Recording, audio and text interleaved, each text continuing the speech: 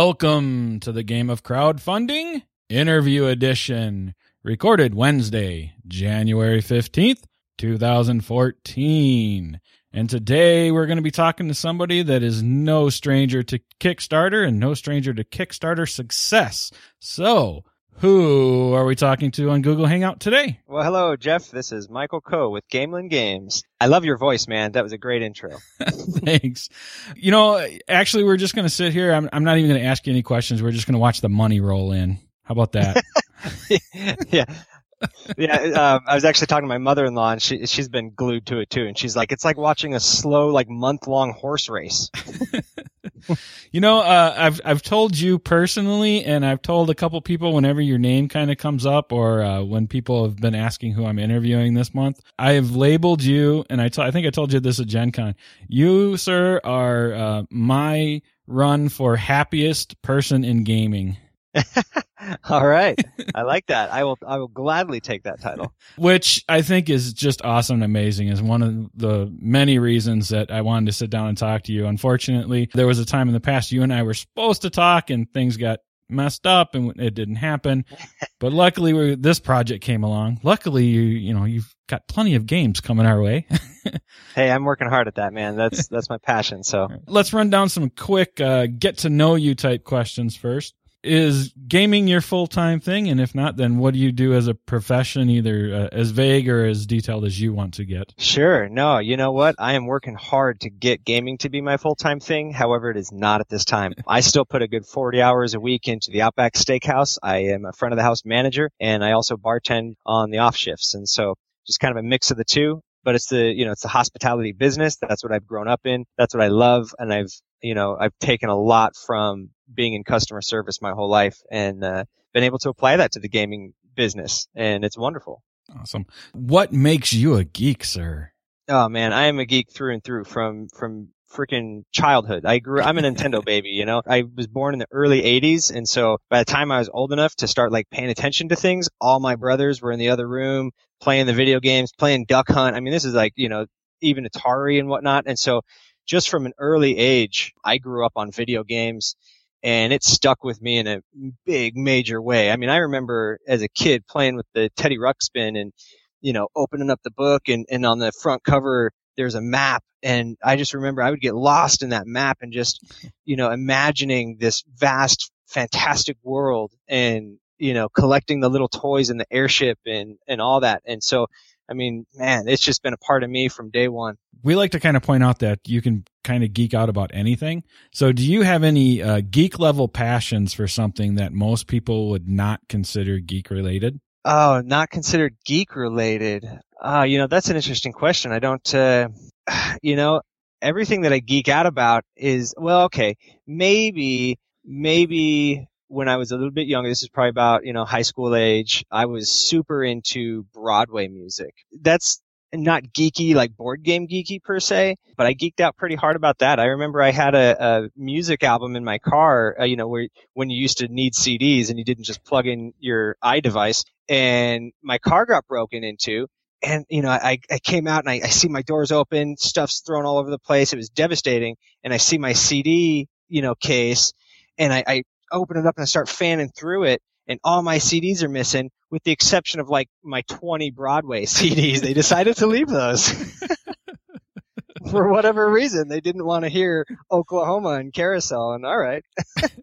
All right. So, let's get into why the gaming industry, why not only designing, but why become a publisher? Sure. It all kind of started, I can say it started back when I was a kid in terms of wanting to express creativity through game concepts. And at that time when I was a kid, I wasn't like, oh, I'm a game designer and I'm going to grow up and be a game designer. It wasn't like that at all. But it was like, I don't want to read the rule books. I hate reading. So I'll just take all these pieces and do whatever I want. But yet there was a logical part of me that was like, if I'm going to just be making up stuff, then it's got to make sense and it's got to have checks and balances. And so it just started way back then with Hero Quest and other, little miniatures and just messing around Legos, you name it.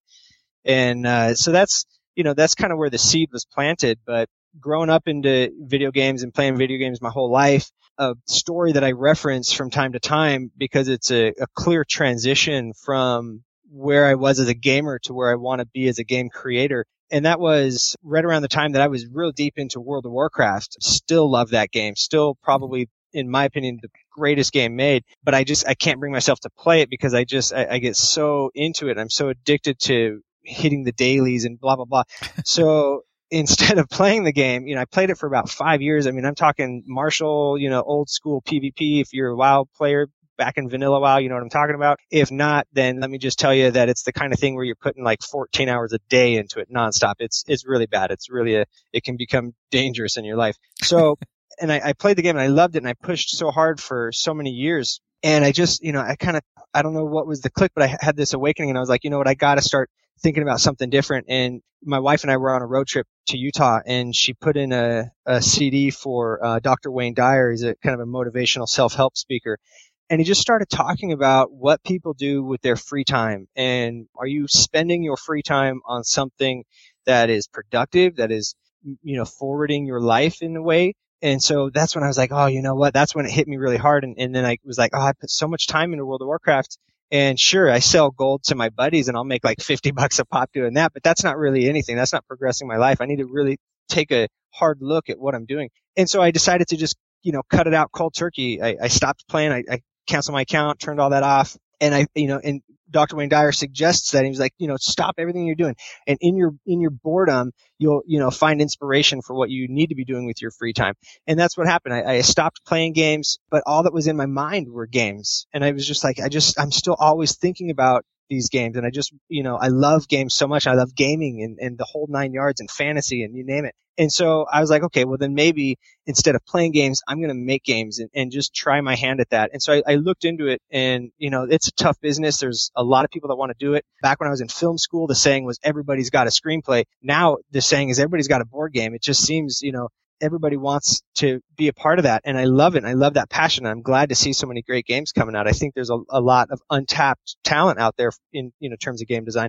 But that's where I kind of got the start. And so I started working on a game, started developing it, I started researching the industry. And I was able to kind of put two and two together and figured, hey, if I really want game creation to be something that takes care of me and my wife and my child, then I'm going to need to go into the publishing end of it. My father was an entrepreneur. I've got it in my blood. I love business. I love, the logistics, and as stupid as it is, I love statistics and numbers and all that. And so I figured, let's combine the game creation with the business side of me and let's go into, publishing instead of just designing. And so I guess that, all in one breath, that's where it's at.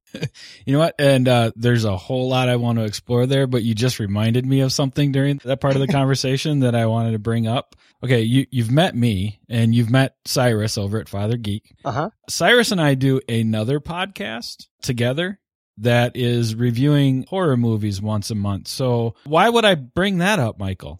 Well, let me see. I think there was a little deep, dark secret in my past. Yeah, no, I would love to. I would definitely be interested in maybe chatting something like that if something like that ever comes up and you're interested. Let's let our listeners in on it.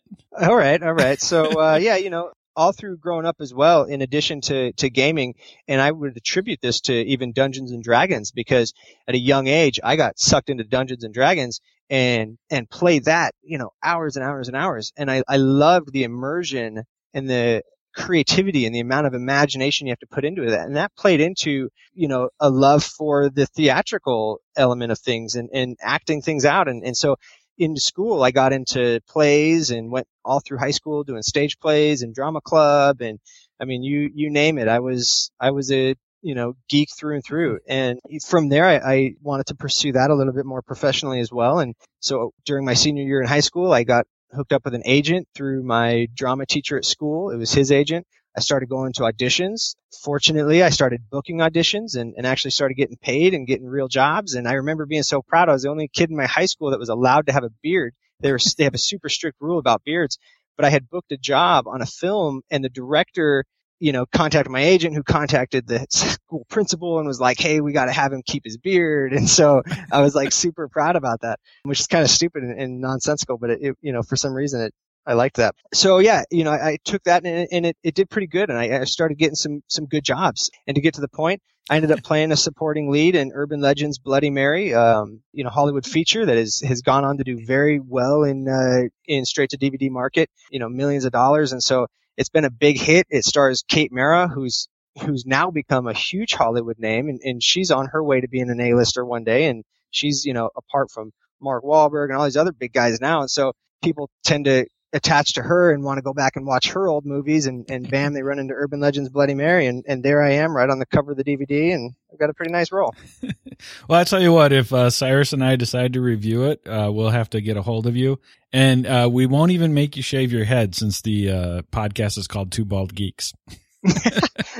Fair. Hey, so long as you don't make me shave my beard, right? That's the point. Yeah. No, that was an awesome walk down memory lane. Like I said, you were talking about it, and it just kind of, oh, that's right. I need to ask him about that because of our other podcast. All right. So, you get this passion, you get this idea to start actually designing games. How did you take that, say, like from, okay, you know what? I keep thinking about games. Maybe I should try my hand at it, to actually getting to a point where you create a game that you think is ready for publication? Sure. If I start way back at the beginning when I started, with Lords, Ladies, and Lizards, which was kind of my first official but not published, and who knows if I ever will publish it, but it was the first real, project of passion that I began on. And so I really cut my teeth on that, and I took it to Gen Con. First year I went to Gen Con and tried to shop it around to other publishers, and I wasn't quite sure whether I was going to get into trying to make it myself or if I wanted to sell it out. And that's where I met Patrick Nickel, who a lot of us are all very familiar with, very passionate guy, just like myself. And we really hit it off. And so we started figuring, hey, we got a lot of similar ideas. And so that's, we kind of went into creating games together. And that's a big, long story for another time. But the whole process of it is, now whether I'm designing games or picking up other designs, because at this point, my time is really the intangible element that I wish I had more of that resource. And so I haven't really been designing very much anymore. I just have, gotten a lot of submissions that I'm looking over, and that kind of rolls into, Scott Alms through Tiny Epic Kingdoms at me a few months ago in October.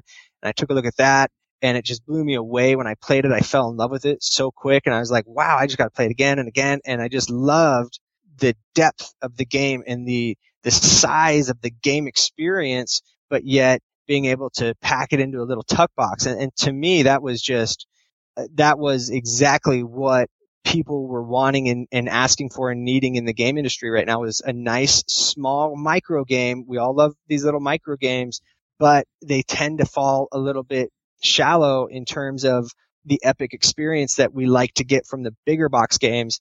And Tiny Epic Kingdoms took that. And so, it's just a matter of, again, whether I design it or I pick it up, putting it through a development process, getting it played and just playing the heck out of it and tweaking it and working it, and then exposing it and then moving into publication. Are you somebody that enjoys both sides, or do you have a favorite side of designing and publishing? I definitely enjoy both sides. I really love what comes from the design process and the publication process. And so, whereas I've been fortunate enough, thank you to the amazing Kickstarter community, to have, 3 of my own designs that are going to be hitting. I've got Rise Dungeon Heroes that are out right now already. Fantasy Frontier will be coming out this summer. And so I've really been able to experience that end of it. And I love that. And I'll continue to work on my own games and design as well. But there's nothing missing with Tiny Epic Kingdoms in terms of my enjoyment of the experience. Picking up this game from Scott Alms and working hand in hand with Scott on different things and developing the game with him, I'm having just as much fun doing this as I have done designing my own games. So in the end, I love it all. I know you've got a time crunch today, and we definitely want to get this conversation in. So how about we go ahead and make the switch, and you go ahead and tell us the high-level pitch for Tiny Epic Kingdoms, if you will. Absolutely, man.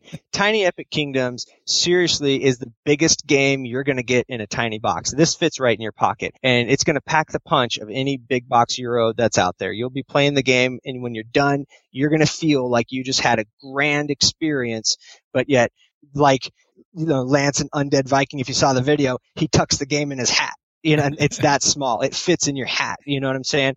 And so you can take it anywhere that you're at. You can bust it out. You got a little playing space, and you can have a grand, rich gaming experience. It's a 4X game. So you're going to be hitting those major 4X points and conquesting and civilization construction. It's fantastic. Yeah, I think that's one of the majorly interesting things about it. It's not only a micro game, but it's a 4X micro game, which I think until Tiny Epic Kingdoms came along, a lot of people would have kind of said, that can't happen.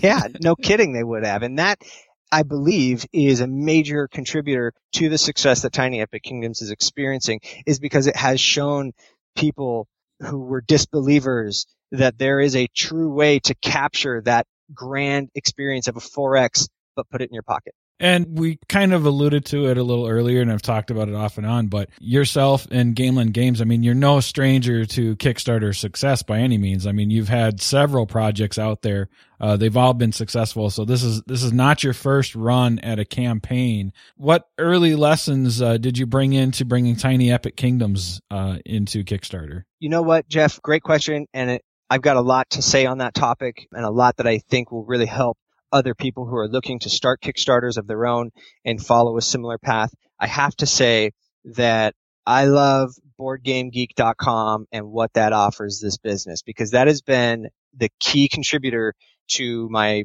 marketing campaign and just getting the buzz developed over the span of the Kickstarter projects I've run in the past. That's always been an element that I've tried to become more involved with.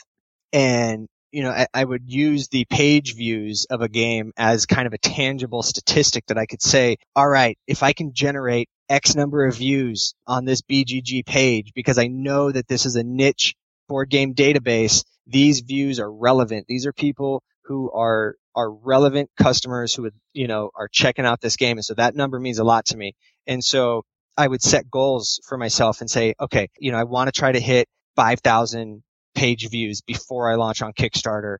And then the next game, I'm like, I got to beat that. I want to try to get 8,000 page views. And that's not easy. 8,000 maybe doesn't seem like a huge number if you're checking out these monster games, but it is a big number. And especially if the game's not out yet, to try to get that amount of exposure is tricky. And there's a lot that goes into that. And I that's what I put a lot of my effort into figuring out how to maximize that. And so with Fantasy Frontier, let's take that as an example, because it's my most recent previous Kickstarter before Tiny Epic Kingdoms. I was able to launch that at about 9,000 page views when I hit Kickstarter. And to me, that was huge. That was a huge success. I had set that goal for myself and I had achieved that goal, and I was very happy, and the game went on to do very well. And so to me, that translated as direct effort into payoff and reward. And Tiny Epic Kingdoms, I just took it to the next level. Things that I had learned on the previous games about how to get on the front page, and then how to get that buzz going, and then how to hit the hotness, how to stay on the hotness, and when to post images, and it's timing, and it's all these different things that go into it. I took all of that I had built up over the previous games, and I just laid it all out on Tiny Epic Kingdoms, and I was like, okay, I'm going to do this one, and I'm going to do it better, and I'm going to hit 15,000 views before I launch this game. And Jeff, I launched the game on Kickstarter. I was at 45,000 views. Nice. And part of that can be contributed to, you're always actively working on getting information out. And part of that information, my friend, is the beautiful artwork you always come up with. So what's your thought process behind the art going into a lot of your games? I don't do the art. Yeah. That's my thought process. I am not picking up a pen or a pencil, let me tell you.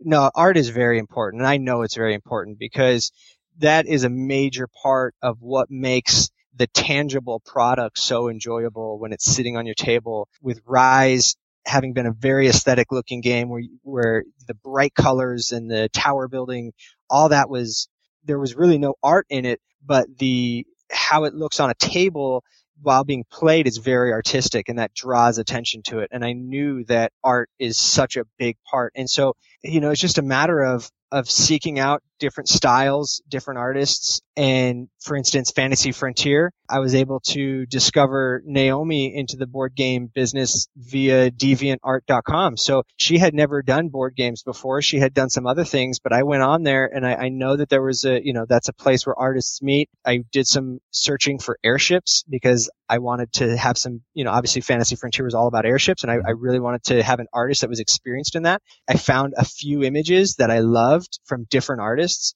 Sometimes their contact information is a little hard to get off of DeviantArt, but there's other ways that you can kind of work around to follow links, and eventually you can find a contact form. And so I reached out to, I'd say 10 different artists that did airships that I would be happy with. Naomi happened to be my favorite out of those 10. And surprisingly, she was one of the 4 that got back to me, but the only one that actually could work within the budget that I had set for myself as a small publisher. I don't have a lot of available capital to put into different parts of the project ahead of time, but we found an arrangement. I was able to work out a deal with her to where she could, in the end, be compensated for her beautiful and talented work. But there was a little bit of an investment on her end where she needed to kind of trust some things. And boy, it really paid off. And she did great. And the game did great. And the art is so beautiful. And when somebody buys a Gamelyn Games product, they're getting more than a game. They're getting a piece of art. They're getting a little treasure that they can have that's sturdy, that's durable, that's going to last, but is also beautiful and thematic. Yeah, Fantasy Frontier, I mean, the early catch was all the art you were sharing, and it is absolutely beautiful art. Can't wait to actually play the game. But it pulled you in right away. And just kind of a little context for some of the things that you said along the way about, increasing your page views and all that stuff and wanting the next game to do better and be better. Fantasy Frontiers, what'd you get? A little over $43,000? Yeah. Yep. What were you looking, 20? I set that one for 25,000. Okay, 25.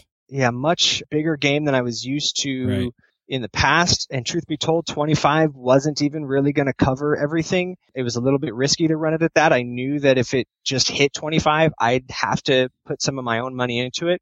But it was a risk that I was willing to take. Luckily enough, the project superseded that and has totally taken care of itself. And then so we're looking at Tiny Epic Kingdoms, which is still running until February 8th. And you were looking for $15,000 there, and you're already sitting at a little over $73,000 for this game. So obviously, my friend, it is working for you.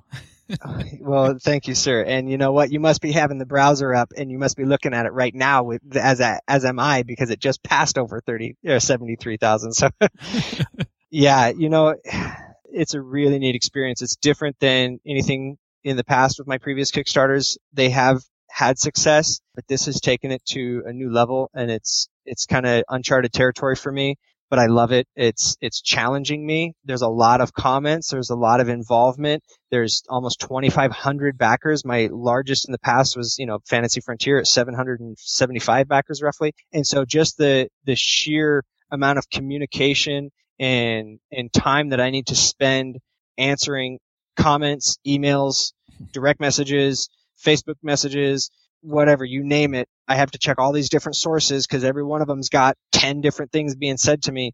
And so that has been a unique and interesting challenge for me to step up to. But like I said, from coming from a hospitality business like the restaurant business, I love interacting with people. I love solving problems. And sometimes people come up with these questions that are a little bit tricky, or you get the same question twice. And I never, 10 times you get the same question, but I don't treat it any differently. Each person needs to be handled with respect and care, and I pour that into it. And I, can't help but believe that part of what has helped build the brand of Gamelyn Games is my dedication and effort to being transparent and being involved. Definitely. I mean, you are very transparent. You are very involved. You're active. And like I said, dude, you're the happiest guy in gaming I know. And that translates well across the board. Every time I saw you at Gen Con, you had just a huge smile on your face, and it was just infectious. Which luckily most of the times I saw you and you had a huge smile on your face, I had already had caffeine. Me too. Let me tell you. Let me ask you this. I mean, you've got several successful projects under your belt. For everybody else out there, does it ever get easy?